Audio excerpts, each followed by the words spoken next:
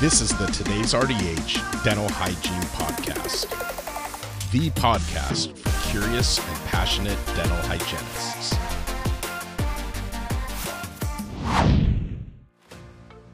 Kara RDH here, and I want to thank Listerine for sponsoring this podcast audio article. Although Listerine Antiseptic is the most extensively tested over-the-counter mouth rinse in the world, with over 30 long-term clinical trials examining its safety and efficacy, there is still some misinformation out there over the uses of mouth rinses containing alcohol. To help understand the safety of alcohol-containing mouth rinses, in case any patients ask you about it, head on over to rdh.tv/Listerine Safety. That's rdh.tv/Listerine Safety. The link is also in the description of this audio article. And please note, although a sponsor of this audio article, Listerine and Johnson & Johnson Consumer Inc. had no input into or control over the content being presented in this podcast. Now let's get to the audio article. An overview of dental hygiene guidelines for treating patients with cardiovascular disease by Brooke Sargent, RDH BS. Heart disease is on the rise, and it's no secret that it's the leading cause of death in men and women across all racial aspects in the United States. Sadly, every 34 seconds, someone dies of cardiovascular disease. Due to the commonality of this disease, dental hygienists will frequently see patients afflicted with heart disease in our dental chairs. Heart disease should be taken seriously, and certain precautions for the safety of the patient should be taken during dental treatment. Heart disease is a large umbrella that encompasses various types of heart-related illnesses. Heart disease includes, but is not limited to, congenital heart disease, rhythm disorders, valvular disease, and peripheral artery disease. Cardiovascular disease risk factors. Some risk factors for cardiovascular disease are inherent, and there's little that can be done to change them. This includes age, gender, and family history of heart disease. However, modifiable risk factors, or risk factors that you can change, should be the focus of healthcare providers when discussing heart disease and goals to improve oral health and quality of life. Modifiable risk factors for heart disease include high blood pressure, high blood cholesterol, smoking, tobacco use, obesity, physical inactivity, diabetes, and unhealthy diet. Smoking is a leading risk factor. Nicotine in tobacco causes an increase in heart rate and blood pressure. In 2021, nearly 28.3 million Americans 18 or older smoked. And according to the American Heart Association's most recent annual report, high blood pressure affects 122.4 million Americans 20 years or older. Another risk factor is obesity. The most recent annual report shows that 71.2% of Americans 20 years or older are overweight or obese. Obesity is attributed to diet and inactivity, which are also risk factors for heart disease, making this combination a triple threat. Diabetes increases the risk of developing cardiovascular disease twofold. Additionally, diabetes and periodontal disease have a bidirectional relationship, which puts dental hygienists in a position to help patients manage their diabetes through improved oral health, thus possibly reducing their risk of developing cardiovascular disease. Cardiovascular disease pre-medication. Dental professionals aren't strangers to circumstances that require particular cardiac patients to pre-medicate with antibiotic prophylaxis. However, the American Heart Association continues to modify the requirements, and many dental professionals are conflicted about which patients should be pre-medicated. Currently, the American Heart Association recommends antibiotic prophylaxis to help prevent ineffective endocarditis, i.e., for the following cases. 1. Prosthetic cardiac valves, including transcatheter implanted prostheses and homografts. 2. Prosthetic material used for heart valve repairs, such as annuplasty rings, cords, or clips. 3. Previous IE. 4. Unrepaired cyanotic congenital heart defect, birth defects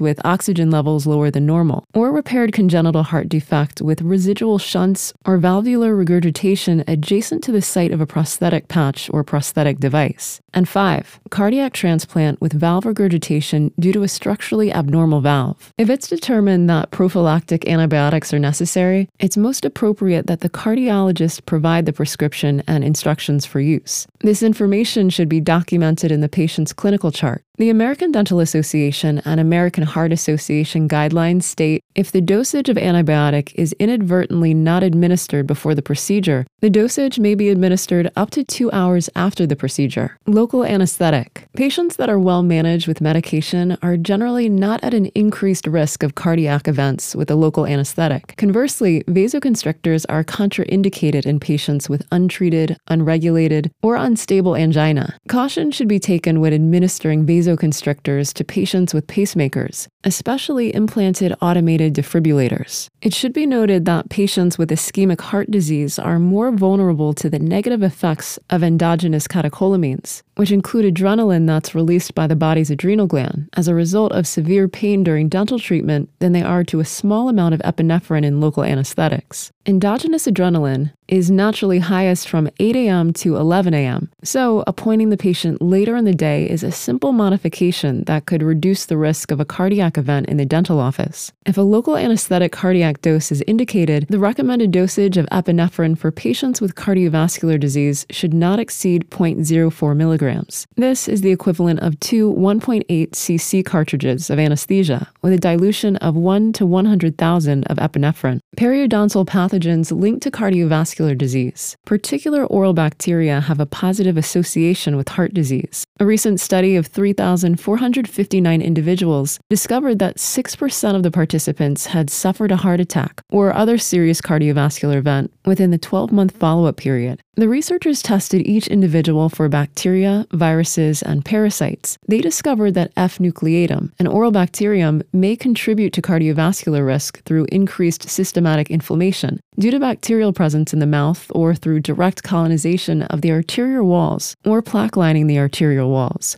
P. gingivalis, T. denticola, and T. forsythia are all gram-negative anaerobic oral bacteria found in periodontal disease and have a common association with cardiovascular disease. Individuals with periodontitis are reported to have an increased risk of developing heart disease, contributing to coronary artery disease, stroke, myocardial infarction, and atherosclerosis. P. gingivalis was found in 100% of patients of the carotid endarterectomy species examined in one study, and 2 or more species of periodontal-associated bacteria were detected in 64% of atherosclerotic plaque of cardiac patients with periodontal disease. Patients with cardiovascular disease need dental treatment just as much as anyone, if not more, considering the risk of oral bacteria's positive association with heart disease. When reviewing health histories, it can be helpful to specifically ask about cardiac health and document any findings the patient shares. In addition, reviewing current medications and identifying what the patient takes the medication for can help tease out information the patient may not be aware is relevant.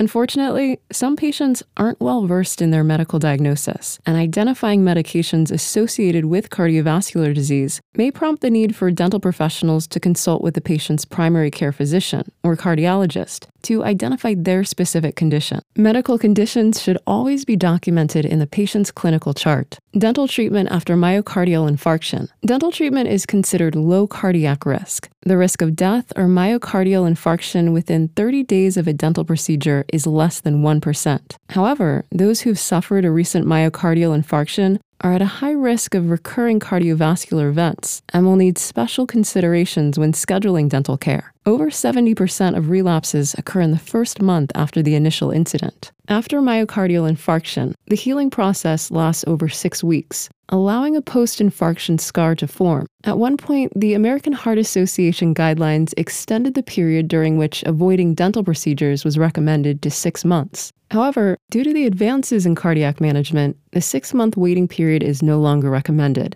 and dental professionals should follow the 6-week post-infarction timeframe. While not every myocardial infarction patient will fall into this recommendation, it would be best for the dental professional to contact the patient's cardiologist for guidance and clearance. When in doubt, always consult with the patient's cardiologist, as they know the mutual patient's cardiac health better than we do. Postpone any appointments when clearance cannot be obtained prior to treatment. In closing, when treating patients, obtaining a detailed, updated medical history at every appointment is important. Identifying risk factors and obtaining blood pressure readings will assist the dental professional in treating patients with cardiovascular disease. When risks are identified, dental hygienists can take this opportunity to educate the patient. Educating patients who are at risk will strengthen the link of oral health to overall health, as well as help patients understand why necessary precautions are needed. Establishing this connection can be the turning point in some patients' oral health diligence. Just as patients don't always understand their diagnosis, many don't understand the oral systemic link associated with periodontal disease and multiple systemic diseases. When asked about changes in their medical history,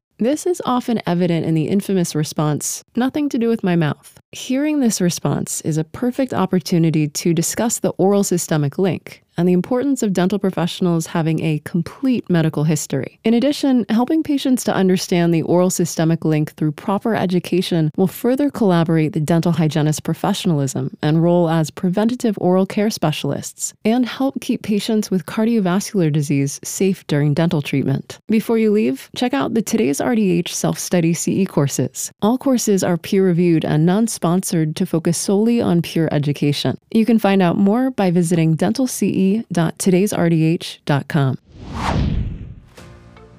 Thank you for listening to the audio article.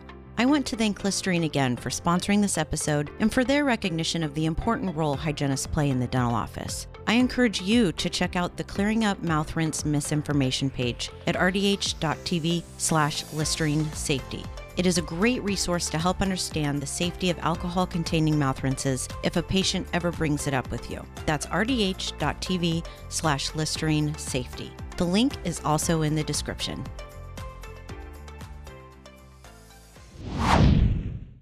Thank you for listening to the Today's RDH Dental Hygiene Podcast. Subscribe on Apple Podcasts, Google Podcasts, Spotify, Stitcher, or wherever you listen to your favorite podcasts.